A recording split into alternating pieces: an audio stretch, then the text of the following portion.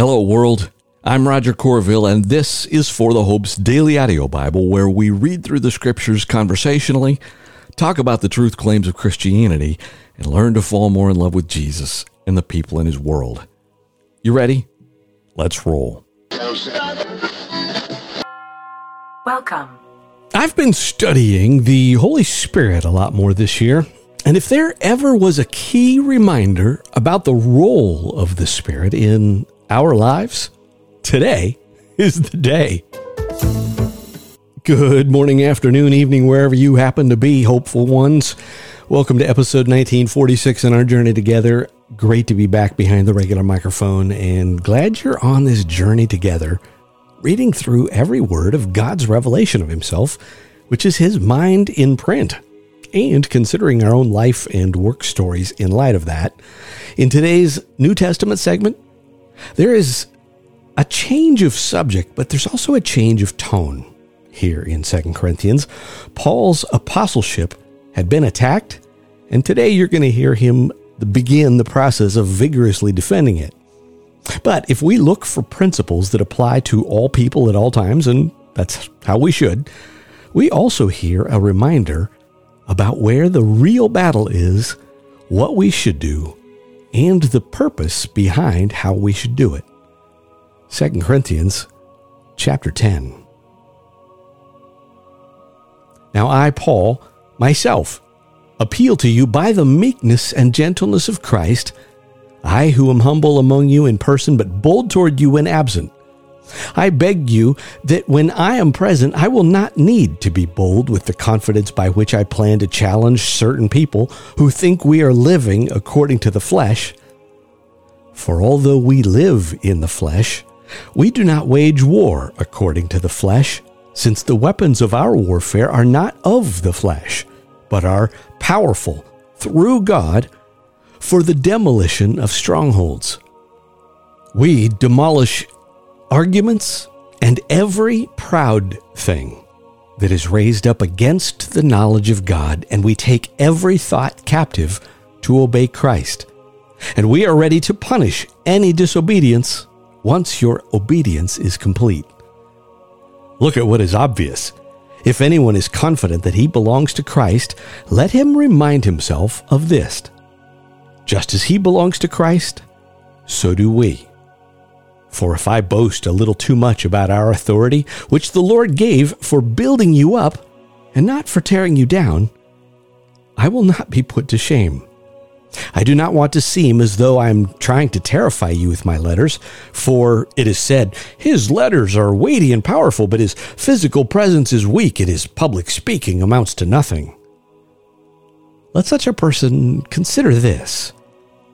What we are in our letters, when we are absent, we will also be in our actions. In our actions, when we are present. For we don't dare classify or compare ourselves with some who commend themselves, but in measuring themselves by themselves and comparing themselves to themselves, they lack understanding. We, however, will not boast beyond measure, but according to the measure of the area of ministry that God has assigned to us, which reaches even to you. For we are not overextending ourselves as if we had not reached you, since we have come to you with the gospel of Christ. We are not boasting beyond measure about other people's labors. On the contrary, we have the hope that as your faith increases, our area of ministry will be greatly enlarged, so that we may preach the gospel to the regions beyond you without boasting about what has already been done in someone else's area of ministry. So let the one who boasts, boast in the Lord. For it is not the one commending himself who is approved, but the one the Lord commends.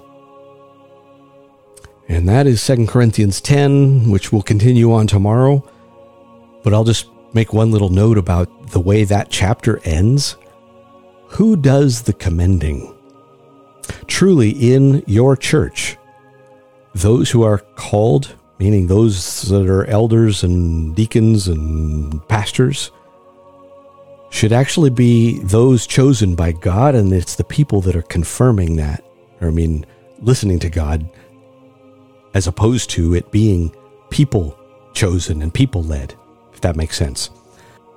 And I hope that you can see that choosing a pastor or the kinds of things that go on that cause division in a church is a function of spiritual warfare, which of course is demonic, which is the opposite of the true knowledge of God, right? We take every thought captive, we demolish arguments, which is demolishing demonic strongholds. But we'll come back to that tomorrow. Turning to our Old Testament passage, today we wrap up a third round of oracles in the book of Isaiah. And you will recall that an oracle is divine revelation communicated through God's spokesperson, prophet, priest, or king, usually pronouncing blessing, instruction, or judgment. But all of what we're going to read today, chapters 24 through 27, is smack dab in the middle of a bigger picture, which is kind of chapters 7 through 39, which is that fundamental or foundational to all divine deliverance is trust in God.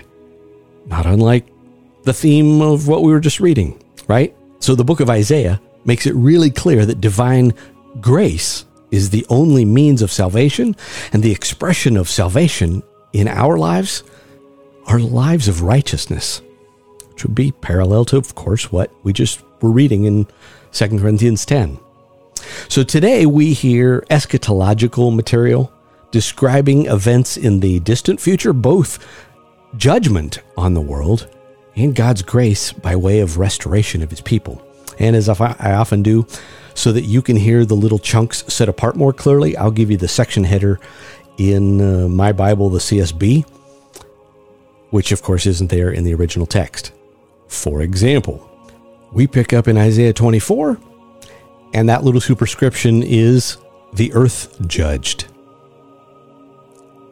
Look, the Lord is stripping the earth bare and making it desolate. He will twist its surface and scatter its inhabitants, people and priest alike, servant and master, female servant and mistress, buyer and seller, lender and borrower, creditor and debtor. The earth will be stripped completely bare and will be totally plundered. For the Lord has spoken this message. The earth mourns and withers. The world wastes away and withers. The exalted people of the earth waste away. The earth is polluted by its inhabitants, for they have transgressed teachings, overstepped decrees, and broken the permanent covenant. Therefore a curse has consumed the earth, and its inhabitants have become guilty. The earth's inhabitants have been burned, and only a few survive. The new wine mourns, the vine withers, all the carousers now groan. The joyful tambourines have ceased, the noise of the jubilant has stopped, the joyful lyre has ceased. They no longer sing and drink wine, beer is bitter to those who drink it. The city of chaos is shattered, every house is closed to entry. In the streets they cry for wine, all joy grows dark, earth's rejoicing goes into exile. Only desolation remains in the city, its gate has collapsed in ruins. For this is how it will be on earth among the nations, like a harvested olive tree, like a gleaning after a grape harvest. They raise their voices, they sing out, they proclaim it in the west, the majesty of the Lord. Therefore, in the east, honor the Lord. In the coasts and islands of the west, honor the name of the Lord, the God of Israel. From the ends of the earth we hear songs, the splendor of the righteous one. But I said, I waste away. I waste away. Woe is me. The treacherous act treacherously, the treacherous deal very treacherously. Panic, pit, and trap await you who dwell on the earth. Whoever flees at the sound of panic will fall into a pit, and whoever escapes the pit will be caught in a trap. For the floodgates on high are opened, and the foundations of the earth are shaken. The earth is completely devastated. The earth is split open. The earth is violently shaken. The earth staggers like a drunkard and sways like a hut. Earth's rebellion weighs it down, and it falls never to rise again. On that day, the Lord will punish the army of the heights in the heights, and the kings of the ground on the ground. They will be gathered together like prisoners in a pit. They will be confined to a dungeon. After many days, they will be punished. The moon will be put to shame and the sun disgraced, because the Lord of armies will reign as king on Mount Zion in Jerusalem, and he will display his glory in the presence of his elders. Next section, salvation and judgment on that day. Lord, you are my God. I will exalt you. I will praise your name, for you have accomplished wonders, plans formed long ago with perfect faithfulness. For you have turned the city into a pile of rocks, a fortified city into ruins. The fortress of barbarians is no longer a city. It will never be rebuilt. Therefore, a strong people will honor you. The cities of violent nations will fear you. For you have been a stronghold for the poor person, a stronghold for the needy in distress, a refuge from storms and a shade from heat.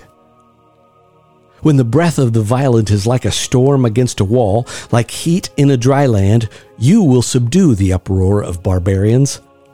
As the shade of a cloud cools the heat of day, so he will silence the song of the violent.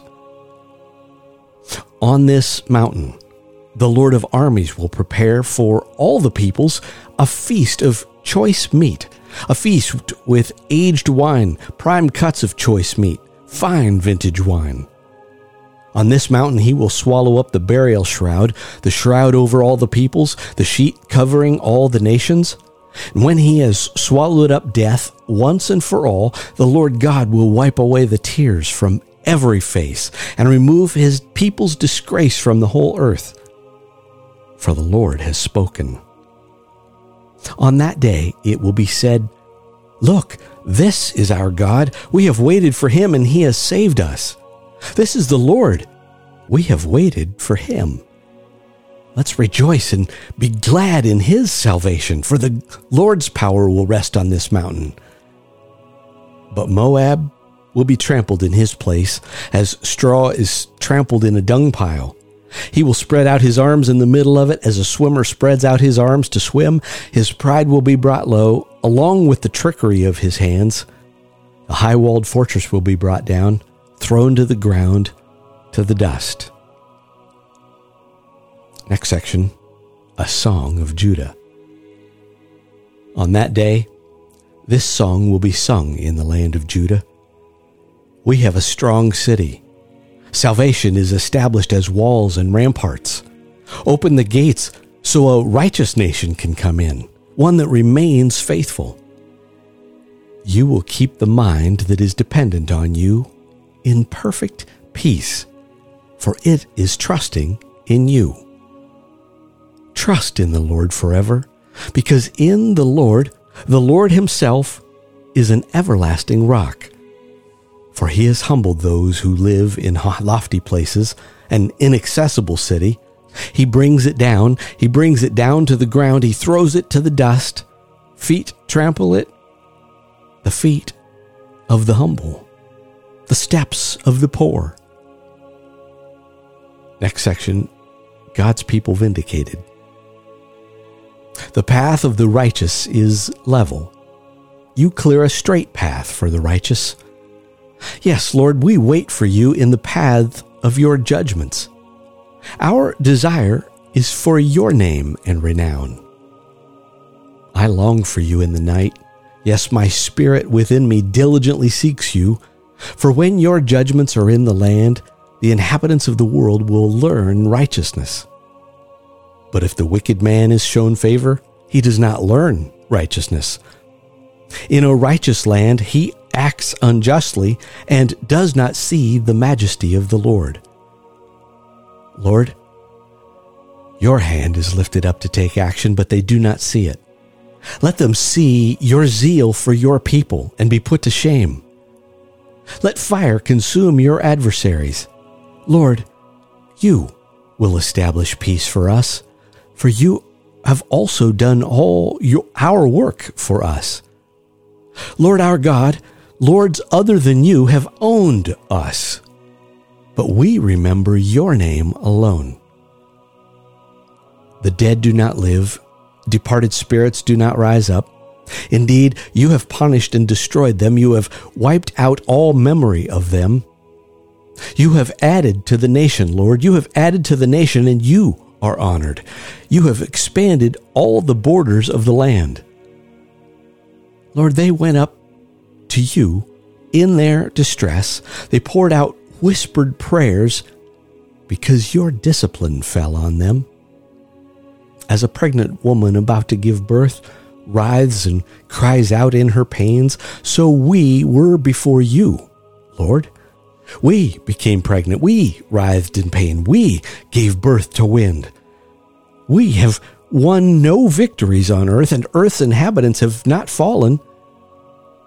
Your dead will live. Their bodies will rise. Awake and sing, you who dwell in the dust, for you will be covered with the morning dew, and the earth will bring out the departed spirits. Go, my people, enter your rooms and close your doors behind you. Hide for a little while until the wrath has passed. For look, the Lord is coming from his place to punish the inhabitants of the earth for their iniquity. The earth will reveal the blood shed on it and will no longer conceal her slain. On that day, the Lord with his relentless, large, strong sword will bring judgment on Leviathan, the fleeing serpent, Leviathan, the twisting serpent, and he will slay the monster that is in the sea. On that day, sing about a desirable vineyard. I am the Lord who watches over it to water it regularly so that no one disturbs it. I will watch over it night and day, and I am not angry. If only there were thorns and briars for me to battle, I would trample them and burn them to the ground, or let it take hold of my strength. Let it make peace with me. Make peace with me. In days to come, Jacob will take root. Israel will blossom and bloom and fill the whole world with fruit. Did the Lord strike Israel as he struck the one who struck Israel? Was Israel killed like those killed by the Lord? You disputed with Israel by banishing and driving her away. He removed her with his severe storm on the day of the east wind. Therefore, Jacob's iniquity will be atoned for in this way, and the result of the removal of his sin will be this. When he makes all the altar stones like crushed bits of chalk, no Asherah poles or incense altars will remain standing. For the fortified city will be desolate, pastures deserted and abandoned like a wilderness. Calves will graze there, and there they will spread out and strip its branches. When its branches dry out, they will be broken off. Women will come and make fires with them, for they are not a people with understanding. Therefore their Maker will not have compassion on them, and their Creator will not be gracious on them. On that day, the Lord will thresh grain from the Euphrates River as far as the Wadi of Egypt, and you Israelites will be gathered one by one. On that day, a great ram's horn will be blown, and those lost in the land of Assyria will come, as well as those dispersed in the land of Egypt, and they will worship the Lord at Jerusalem on the holy mountain. And my friends, that gets us up through chapter 27. We close today with a psalm. Psalm 65. And remember, God doesn't just want to save you so you go to heaven instead of hell. He promises a new heaven and a new earth, right? He redeems creation too.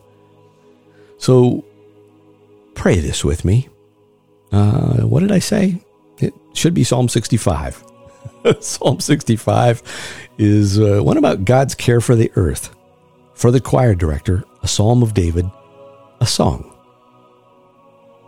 Praise is rightfully yours, God, in Zion. Vows to you will be fulfilled. All humanity will come to you, the one who hears prayer. Iniquities overwhelm me. Only you can atone for our rebellions. How happy is the one you choose and bring near to live in your courts. We will be satisfied with the goodness of your house, the holiness of your temple. You answer us in righteousness with awe-inspiring works, God of our salvation, the hope of all the ends of the earth and of the distant seas. You establish the mountains by your power. You are robed with strength. You silence the roars of the seas, the roar of their waves, and the tumult of the nations. Those who live far away are awed by your signs. You make east and west shout for joy. You visit the earth and water it abundantly, enriching it greatly. God's stream is filled with water. For you prepare the earth in this way, providing people with grain.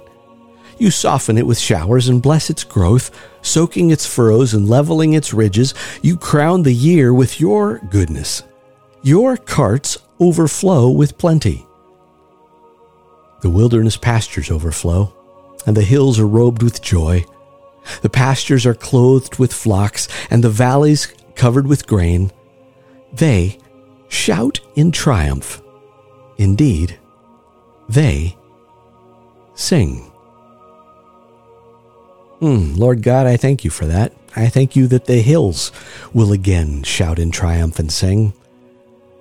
Lord, salvation comes from you, and I pray, Lord, that you would help us to remember that all good things are from you, including our very lives. I love you, my friends. Amen. Amen.